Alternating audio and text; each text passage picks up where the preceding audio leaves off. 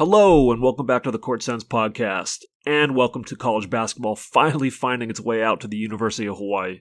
I'm your host, Brian McInnes, and it's pretty exciting to say that Friday night, UH finally makes its 2020-21 official debut against neighbor Hawaii Pacific University. 2 days later on the women's side, the Rainbow Wahine Sharks are set to meet up on Sunday. It will be interesting to see how the long layoff from action and this unusual year in general have affected both squads.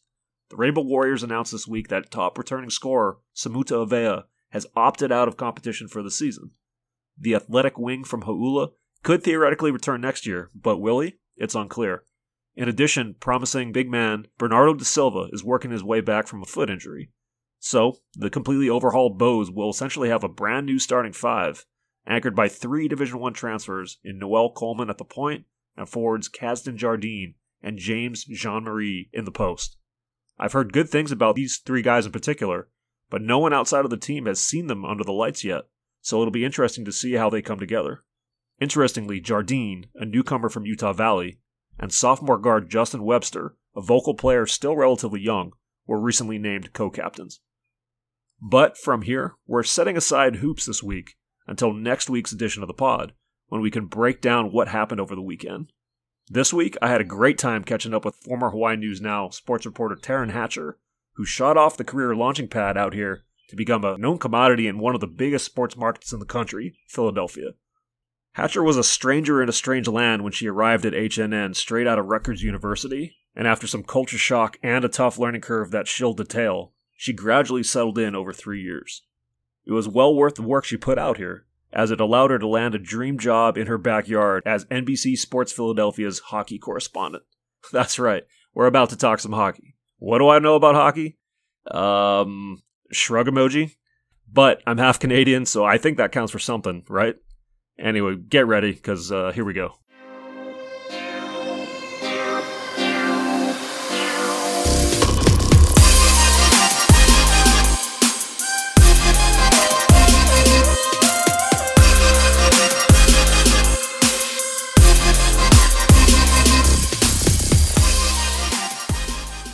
Check out Mike and Kara at No Ka'oi Automotive in Kalihi for all your vehicle repairs and maintenance needs. Quick turnaround, affordable, honest, and ASE certified. Call or text 842-6453 to schedule an appointment today. That's 842-MIKE, or email noka'oiauto@gmail.com. The best part? Mention the Court Sense podcast for a 10% discount. It is a rare privilege this week to be joined by a hockey correspondent.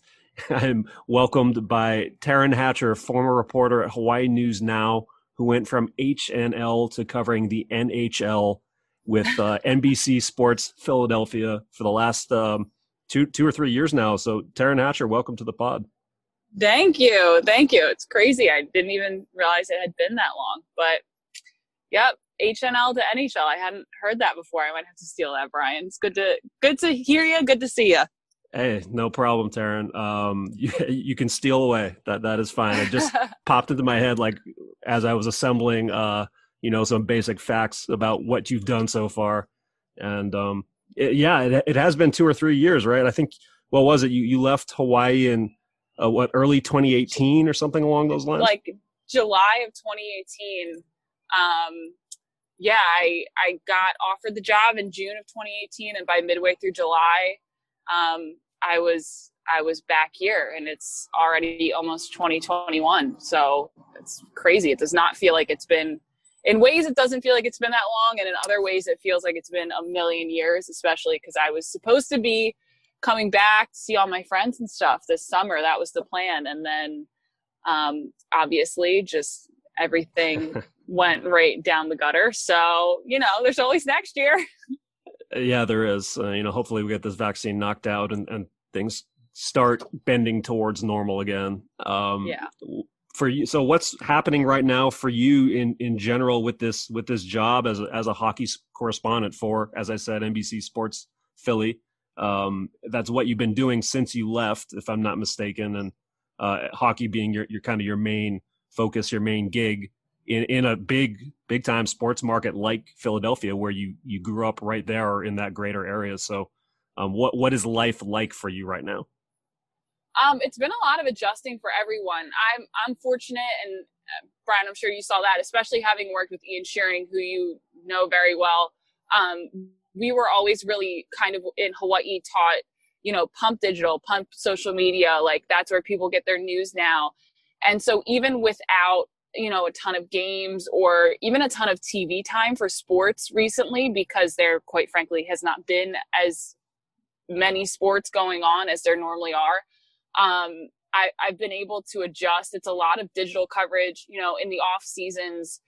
I'm one of the few reporters who is assigned to a team when they're in season, and then off season covers all, 4 major sports, here in Philly, which is nice because, I mean, like you said, Philly, and I would say Chicago and Boston are really unique sports towns, and that sports kind of is the identity for a lot of people in the city.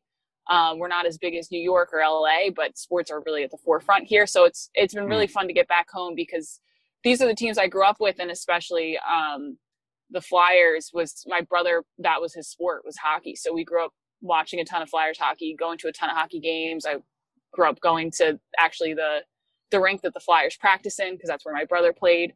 Nice. But yeah, it's been an adjustment because you're trying to, now we're doing this day in Flyers history, and you're trying to get interviews, and you're trying to kind of revamp all of these moments in sports history to keep people, really locked in. But it's challenged a lot of people to get creative, and I'm lucky I have worked with a lot of creative people who prepared me for that, and I currently work with a lot of creative people who have been good at adjusting to that. Got it. So, I mean, obviously, there's no hockey out here in the islands other than that Ice Palace.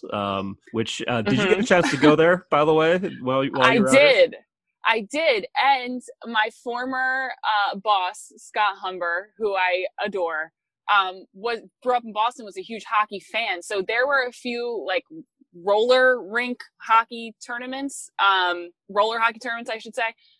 That he actually would send me out to and be like, can you please go cover this? It's my buddy's league and blah, blah, blah. And so I would go. So I actually did cover a little bit of hockey while in Hawaii, but it was roller hockey. And, it was wild, but yeah, it was so strange because the only way I probably saw the Flyers less than a dozen times a year because you could only catch them on the national broadcast. You had to watch everything online otherwise. But, it was quite an adjustment. I always joke I went from moving to Hawaii and having to learn how to say Hawaiian phrases and Samoan names and Tongan names and Filipino names.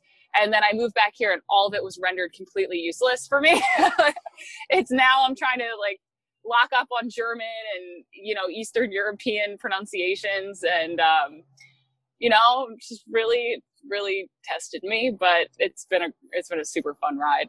All right. Well, I'm definitely circling back around to that, and on the topic of pronunciations out here, I want to ask you what the toughest one you ever had to learn here was, but we're gonna get back to that. So, okay, Taryn, first I'm curious, you touched on some of the things you're kind of doing to be creative right now amid still ongoing pandemic times, and I correct me if I'm wrong. I think the NHL, the last thing I heard, new season starts in January or around right after the New Year, maybe.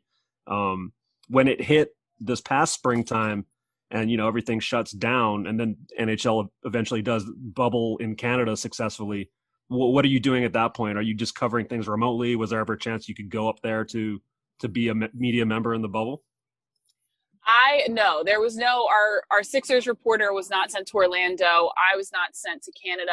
From my understanding too, it was pretty difficult for American reporters. They did lax up towards the end and allow it, but there was even a question at some point, or it had been communicated to me that there might be a question at some point if they would allow that.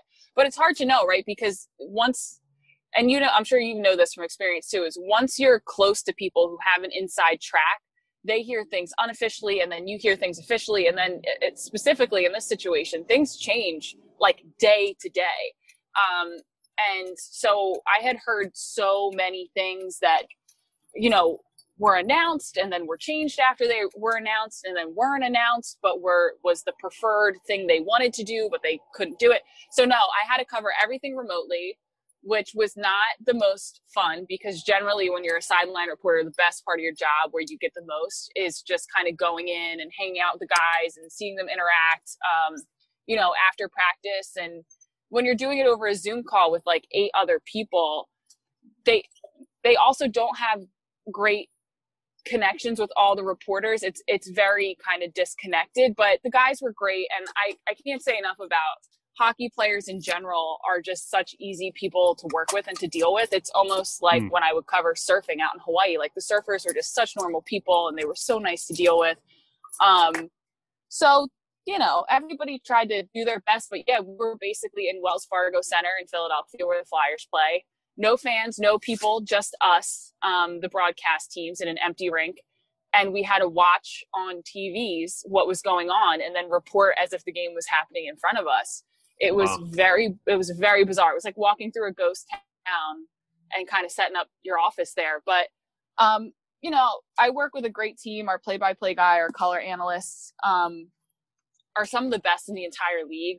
So everybody adjusted really well. And, it's just, I would prefer to be there in person. I think most people who've watched a hockey game in person agree it is the best sport to watch in person. So kind of stinks when you can't be there yourself. Yeah, I hear that all the time, that you got to be there in person for a hockey game at least once. And definitely it's still on my bucket list. Definitely want to do it someday.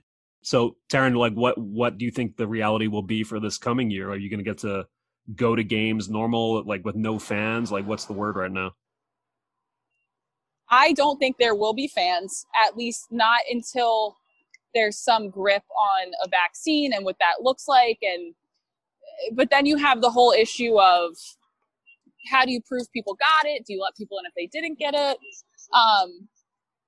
There's just so many questions that I find it really unlikely that we're going to have fans at least for a while. I'm hoping that they'll be able to play in home cities. But even that now is looking a little bit like it might not happen. So really, yeah, nothing's really official yet, but we've heard things about trying to bubble regionally within divisions. But again, this is one of those things where it's a confusing time. You hear things and you don't know if it's a hypothetical or if it's an idea that people want or if it's just an idea in general. But yeah, I'm still hoping for home arenas. I think they can do it, but there's definite talk that, when I know they kind of showed an announcement of proposed division shifts in order to minimize COVID crossover and try to keep teams safe.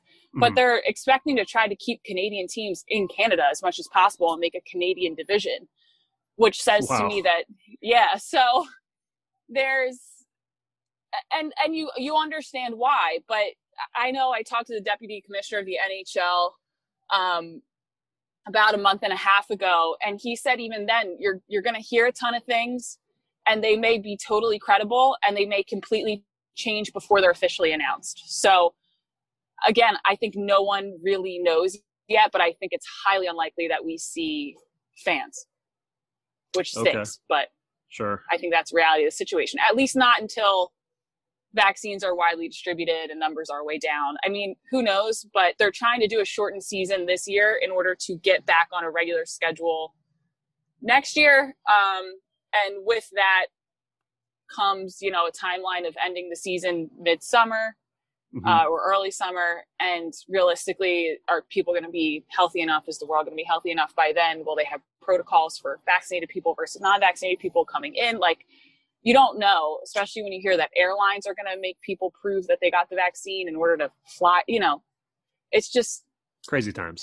It's hard to sift out what's real and what's not, but I'm trying, Brian. It's just, it's a whirlwind of information and none of it's straightforward at the moment. Well, credit to you for at least trying to suss it out right now. I do not envy that at this moment in time. The Flyers, I mean, they had a pretty good season last year. 41, 21, and 7, exited in the second round of the playoffs. Was that, obviously they were hoping to go further, but was that a surprise at the time when they went out at that point? I was not surprised. I was not surprised they got that far. I know the Flyers had a terrible year the year before. What is that noise? The Flyers, excuse me, I'm in my car, guys. The Flyers had a terrible year the year before. They went through an NHL record number of goalies because they had so many goalie injuries and everything else and in between. Didn't make the playoffs, got themselves in a terrible hole early in the season. And I think a lot of people went into this season and didn't have a ton of faith. And then they kind of shocked everyone. They were towards the top of the Metropolitan Division, made it to the second round of the NHL playoffs for the first time since 2010. So since I was in high school. But I wasn't shocked. I mean, they're a really good team, and they're a team that's going to be really good for a while. Love to see them make it a little bit further. They didn't play their best hockey against the Islanders in that second round, and they still found a way to push that team to 7 games. But I think had the pause not happened, and a lot of people like to, talk in hypotheticals about, if the world was normal right now, I get it. But if the pause hadn't happened, I do think they would have made a much deeper run to either the Eastern Conference final or the Stanley Cup final. But woulda, coulda, shoulda.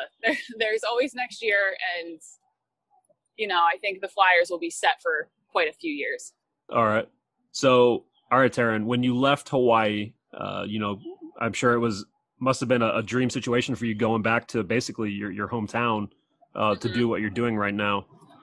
Did you know that you wanted to be part of like a sports broadcast crew, like what you're doing now, as opposed to, say, because you were like a traditional sports anchor when you were out here in Hawaii, and I know those both are in the broadcast realm and kind of two distinctly different things. However, did you know you wanted to go that route when you left?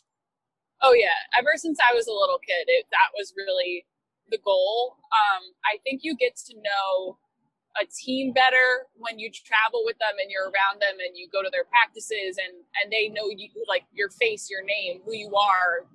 That was always what I wanted, because I think you get more kind of more truthful journalism out of it. You also get more revealing journalism out of it. I think you can get people's personalities a little bit more, and you can cover them in a more nuanced way. That's just kind of the best brand of journalism you can hope for, is to really know the people you're covering. And you don't always get that when you're running from this sport to that sport to this sport to that sport and then go into the studio. And so I love what I do. And I like to be at games. That was always my thing, is I don't want to be in a studio. I want to be at the games. And hockey was kind of, it wasn't the dream job because it didn't exist in Philly. They had always had 2 analysts, one up in the booth and one between the benches. And they were both almost always former players. So they were always men. So I got to be the first true rinkside reporter, which has been amazing. But honestly, I think hockey was always the ideal sport for me, because it's just, for me, it's always been my favorite sport to watch, especially in person. I love watching football.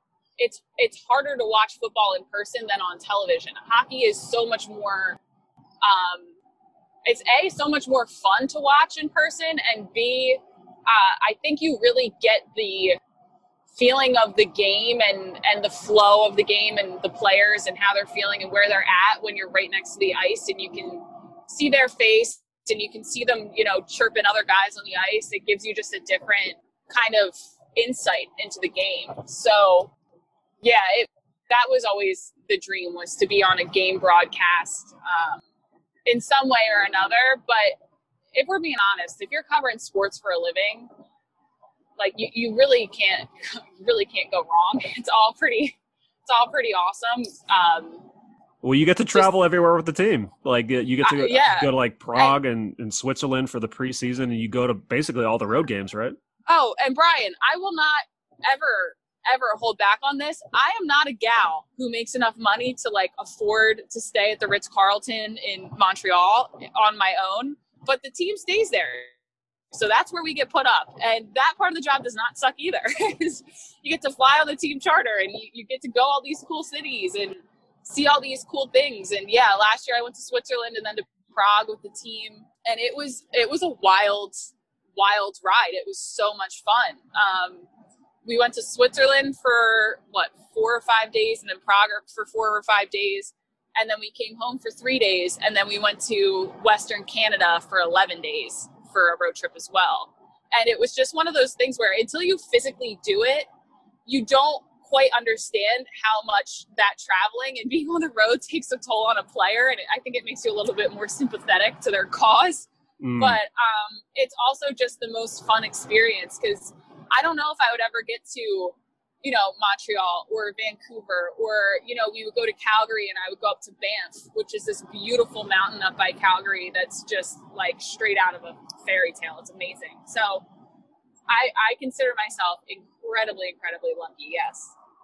Well, my Canadian half, my mom's side is all from Canada. They would appreciate the fact that I'm having a hockey correspondent on right now. So, oh, that's awesome! Shouts to them. Where are they from? They're from the Toronto area, like near Guelph in Ontario. So okay. They know their hockey. That is for damn sure. I have no doubt at all. Those Ontario boys don't mess around either. I think because they're so close to Toronto, they're like hockey heads. They know all the hockey history. They're all into it. Like, it's wild. It is wild. It's like NFL football up there. It's wild. You mentioned, it's your favorite sport to watch growing up. I know growing up your sports were soccer primarily, and I think basketball also to an extent, right? Yeah. My dad played college basketball, so. But ice skating wise, how are you as an ice skater? Is it a requirement to be an adequate skater to at least, have some chops covering hockey? I can skate. I'm a decent skater. Grew up first rollerblading with my brother, because like I said, my brother liked hockey. And then when he would practice from time to time, my parents would like rent me some skates, and I would go do the free skate on the other rink, because there's 2 rinks at the skate zone where he would grow up practicing and playing. So I can skate pretty well. Can't play hockey a lick, just not good at it. Mom wouldn't let me. I had 2 friends who played. They both broke their wrists within like a week of playing, and my mom was like, no shot. Plus it's expensive, and I'm sure like they were just thinking one kid playing hockey is enough damage to our wallets, less 2. It is not a requirement. I know plenty of gals in the business who are phenomenal reporters who do not skate.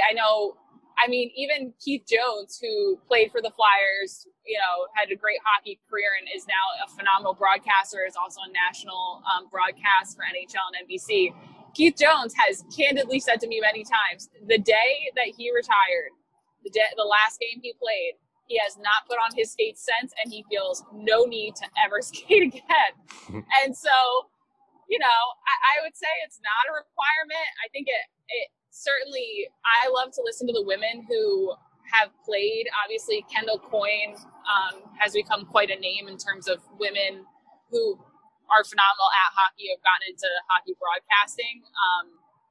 And it's so, I love listening to her analysis. But no, don't make me play. But if you ask me to skate, I am A-okay, yeah. Okay.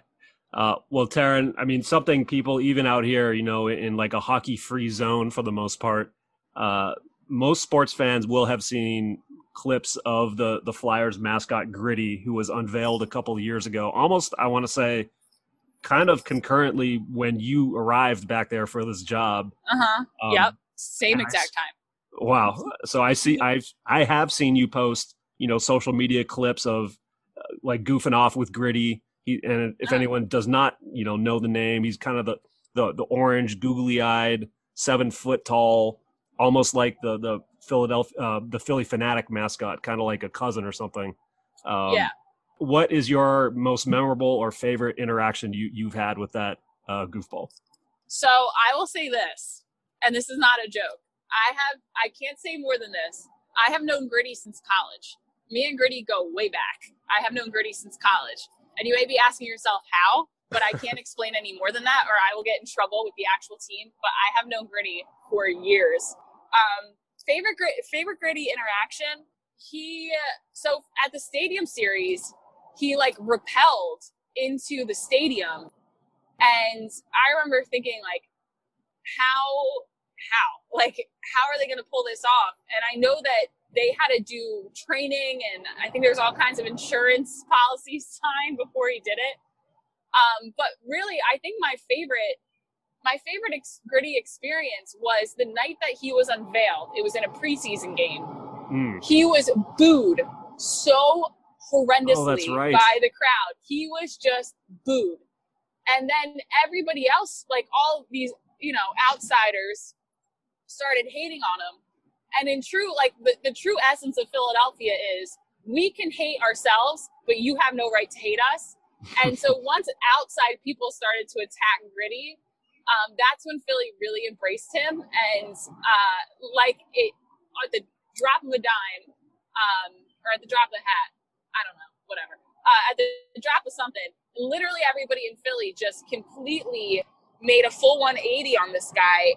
And he was on Good Morning America all of a sudden, and he's on The Tonight Show with Jimmy Fallon and hanging out with Katie Nolan, and kind of became a sensation. And I just thought, whether you like Gritty or not, that reaction is so purely Philadelphia in my favorite way that you could not have picked a better scenario for a mascot, because it's just, that is this city in a nutshell. We can say whatever we want about Carson Wentz. We can say whatever we want about Gritty, about Ben Simmons and Joel Embiid and Bryce Harper and everyone in between. But if you say anything, we will scream at you in the bar over the loud music and the people once we're allowed back in bars again. So that was kind of my favorite experience in terms of Gritty. I will say this, as someone who has not even a baseline of hockey knowledge, he is the only mascot I could name, specifically who the mascot is, what his name is for any NHL franchise. So take that information as for what it's worth.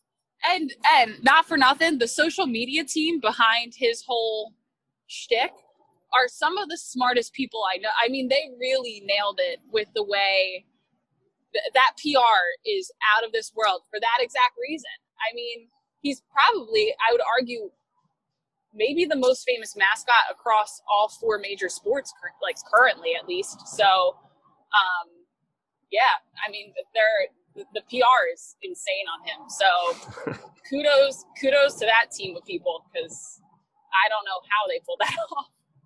Well, I mean, we talked up a lot of your Philly roots, Taryn, but you went away for college to Rutgers in New Jersey, and that's your launching pad to get out here to Hawaii. Your first reporting or broadcast job out of college, at least on a full-time basis, was out here in Hawaii. I think you were 22 when you came out here, something like that. Yeah, it was like a few weeks after my 22nd birthday. Yeah, it was supposed to be. I was still technically supposed to be in college. I forced myself to graduate early. So my last semester of college I was out here instead. We're out in Hawaii instead working. Yeah. So, I'll be honest, most of the time that you were out here, I actually thought you were from the Jersey area, because you would be doing these Jersey accents, when we'd be out covering games and events and stuff. I'm like, oh, okay, she's from Jersey. So yeah. Well, I mean, technically I am. I'm from South Jersey, but South Jersey, Brian, this is so unrelatable to everybody who's listening, but South Jersey and North Jersey are two separate states altogether. And South Jersey just says we're from Philly or from close to Philly, and North Jersey says they're from New York. Okay. And everybody I went to college with said they were from New York. And so I guess I would pick up on their accents, and that was kind of my exaggeration of where I grew up. Gotcha. Because it was just, it's wild to me, because I only grew up an hour and a half away from Rutgers, but I got up there and I was like, you guys are a different animal. You guys are a whole different species from the people I grew up with. All right, Taryn, can you do me a favor before we hit on a couple of Hawaii things? Okay. The current, I know you keep up on your Rutgers sports. In your best, Jersey, Rutgers area accent, can you just let people know what's happening with Rutgers right now? All right. So Greg Schiano is back in Piscataway as the head coach of the Scarlet Knights football team, #CHOP. And he's doing a great job. They're not it would have been great if they could have beat Penn State, but they've had a pretty decent season, and I'm excited for the future. And as far as the basketball team goes, last night they beat Syracuse, and they're ranked, and Syracuse wasn't. And that's how 2020 is twisted, is when Rutgers is ranked and Syracuse isn't, and Rutgers is handing it to the Orange. It's wild. But you know what? Rutgers is on the up and up, and I'm here for it, So what more can you ask for, Brian, besides a vaccine and maybe a little bit of indoor dining permitted in Philadelphia, Pennsylvania? That was all I could ask for. Thank you, so somebody's gonna be listening and it's like, I don't sound like that. So you went from that to Hawaii, where I know you'd never lived before, and correct me if I'm wrong, I don't even know if you had visited before. No, as a child or anything. And what kind of culture shock was that for you? It was pretty massive, I won't lie. Yeah, I had never been there. I came for my audition, but that was it. That was like a 3-day show up, audition, get the job or don't get the job kind of thing. Luckily, Rick Blangiardi, who was then the general manager of Hawaii News Now, he invited my mom out with me because I hadn't even turned 22 at the time. I didn't even finish my college exams yet when they flew me out to audition. And he was like, if you want to bring a family member with you, I totally understand, like put them on the ticket, whatever. And he showed me around the island the first time. And I think he really wanted to make sure that I felt okay about dealing with completely immersing myself in something that was totally unfamiliar to me. I knew of the June Jones UH football days. I had watched actually UH women's volleyball a few times because we didn't have volleyball in our area, but I always thought it was such a cool sport, and I thought if they had, that was a sport that I would have loved to play. So I had watched them in the NCAA tournament, and I knew a little bit about Dave Shoji and the Rainbow Wahine volleyball program. But outside of that, I had no knowledge of Hawaii at all. I had never been there, and I only knew one girl who had ever been there. So yeah, so it was wild. But honestly, if you're gonna move that far and be that kind of isolated from everyone Hawaii is kind of the place to do it. I always had a place to go on holidays. I almost immediately had, a little Hanai family. I made one of my best friends out there, and her family really took me in. And, it's such an easy place to kind of make a community for yourself because people are so kind of kind and welcoming. And, I just remember Rick and Scott Humber, my boss, who I mentioned before, both telling me, if you put in the work and you really care about trying to be, showing that you care about. And right here, we had some pretty severe connectivity issues, but Taryn was basically saying you respect people's culture and make an effort to learn it, and they will respect you back in your job. And resuming interview. Respect you back and be kind to you. And that was 100% the case. It was awesome. There is nothing I would change about those Hawaii years other than I think maybe I wish I wasn't quite so homesick when I first moved out there and just kind of jumped in feet first. But, whatever. I had a great time. People were awesome to me. It was the best 3.5 years of my life. Well, and you do, to this day, you do pretty frequent callbacks to your time in Hawaii on your, your social media accounts, Twitter, Instagram. I think you just did you trying to blow the conch shell on a boat or something in your Instagram story. I laughed. Thanks. I'm glad somebody laughed. I was like, the thing is with social media now, and it's so nice, but it's also I hope I'm not being annoying, is that they remind you, they'll be like, on this day, 3 years ago, you were doing this. And I always look at it, and because anytime you spend in Hawaii, I think you look back on with rose-colored glasses, thinking about golden hour, having a great time, and that really was my life out there. It was just the most fun ever. But I sit there, I'm like, oh my God, people are gonna think I'm so annoying because I have not lived there in 2.5 years, and I still post about it at least once a week. So, But whatever, they're just jealous because they didn't get to live there too. No, but it's not all, it's not all just, casual things like that. I mean, your pinned tweet on Twitter is still like about the former football player Kalepo Nautala, who had that unfortunate diving accident and got like mostly paralyzed, right? So, yeah, I mean, I see the callbacks. I respect it. I appreciate it. Thank you. I'm glad to hear that, because I'm always like, people are going to be so annoyed by me. If they are, I'm not one of them. So okay, thank you. That makes me feel better. There you go. All right. So I told you I would definitely ask you about your pronunciation woes, if you will, when you came out here. I think at one point you released like a compilation of pronunciation fails or something like that, if memory serves, of all the Polynesian names you had to try to tackle. Does any one in particular, Taryn Hatcher, stand out as particularly difficult or tongue twisting? Oh my gosh. Well, my first night doing high school football out there was a disaster that I think some people remember, and I hope most people forgot, but I'm not too scarred to talk about it. The prompter crashed, and so Mileka Lincoln, who I adore and is one of, the most well-versed people on Hawaiian culture and current Hawaiian issues and everything, that I knew when I worked at Hawaii News Now, had always said to me, don't just memorize names, learn pronunciations. And she'd work on the vowel sounds and the combination of vowel sounds. And when the okina falls here, you say it this way and everything. And so I had learned the names, but I hadn't committed them to memory as if I was like an actor learning lines, essentially. And I'm sitting there trying to source highlights from, stringer video that's being sent over from Maui and from Big Island, and had gone out and shot some stuff myself. I come in, I ingest it. I'm working like a mad woman to put all this stuff in and put these scores in. And then the final sheet was a score sheet, and it was all neighbor island names. So it was Lahaina Luna and Kalakaehe, and names that I wasn't super familiar with from Oahu, but I knew how to pronounce by reading them.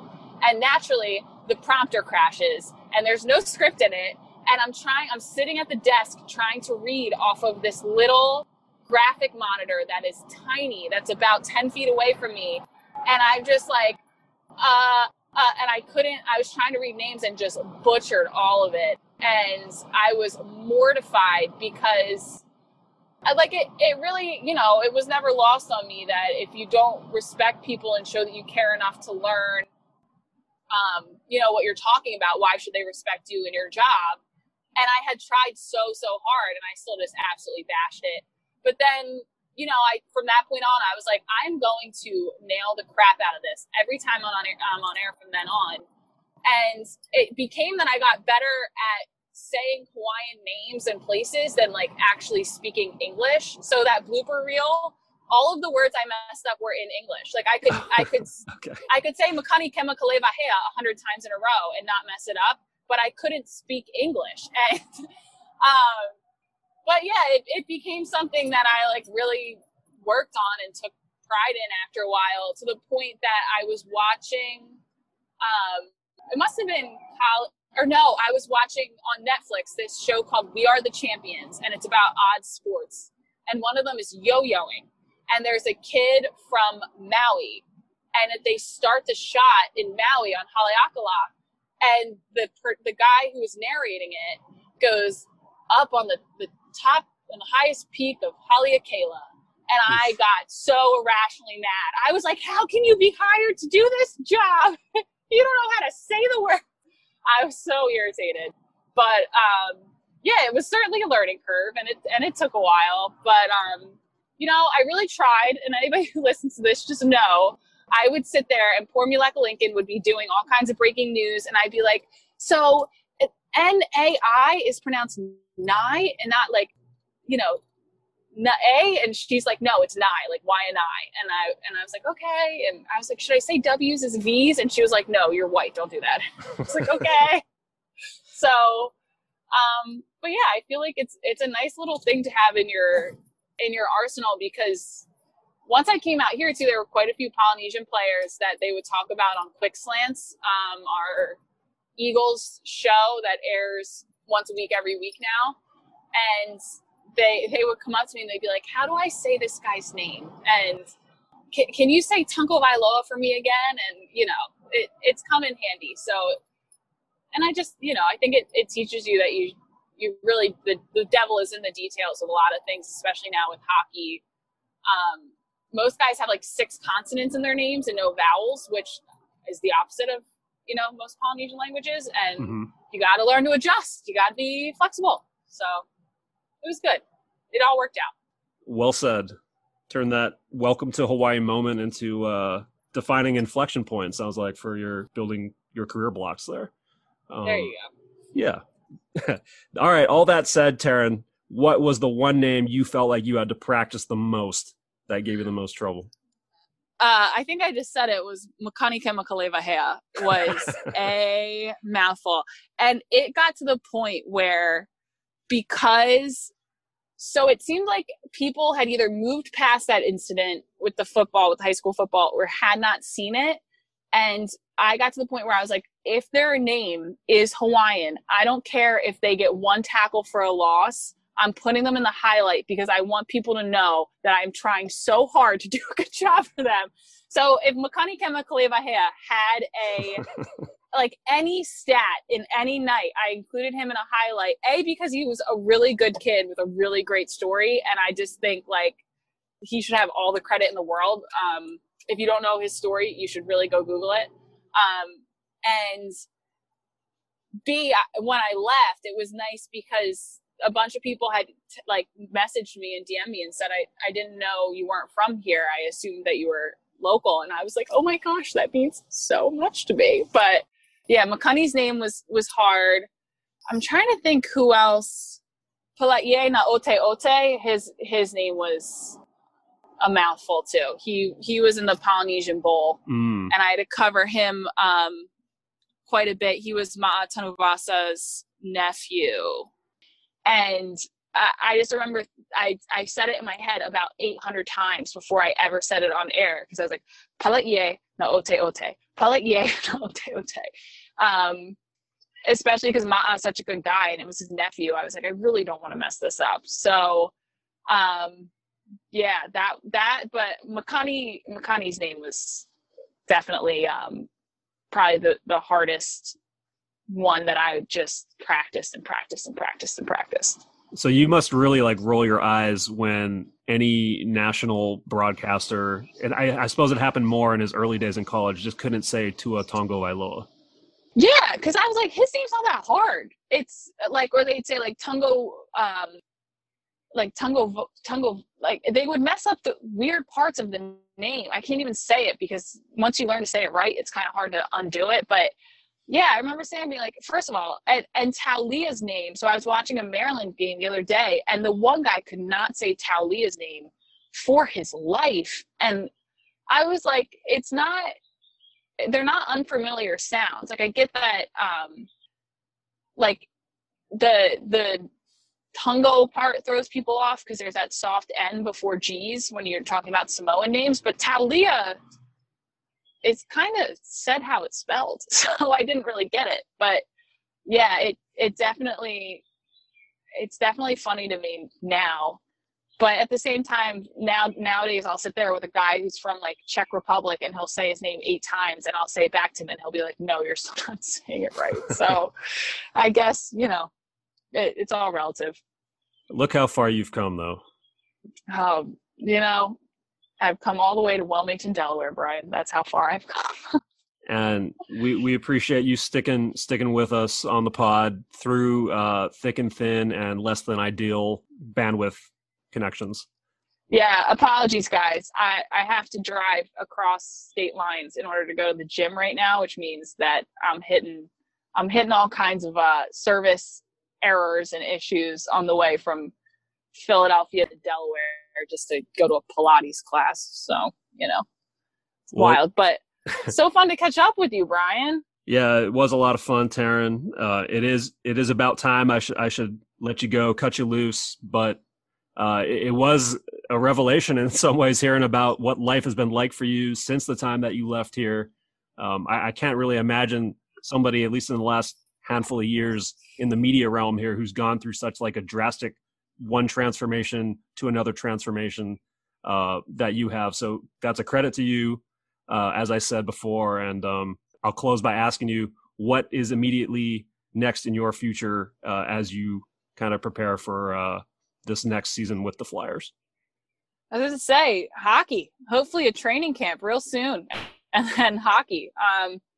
It seems like January 13th we'll be back to covering some games. So hopefully that'll go off without a hitch. And then other than that, I've got a big old birthday coming up to remind me how old I'm getting, and that's pretty much all we got. It's basically just stalling until the puck drops for me. That's basically what we got.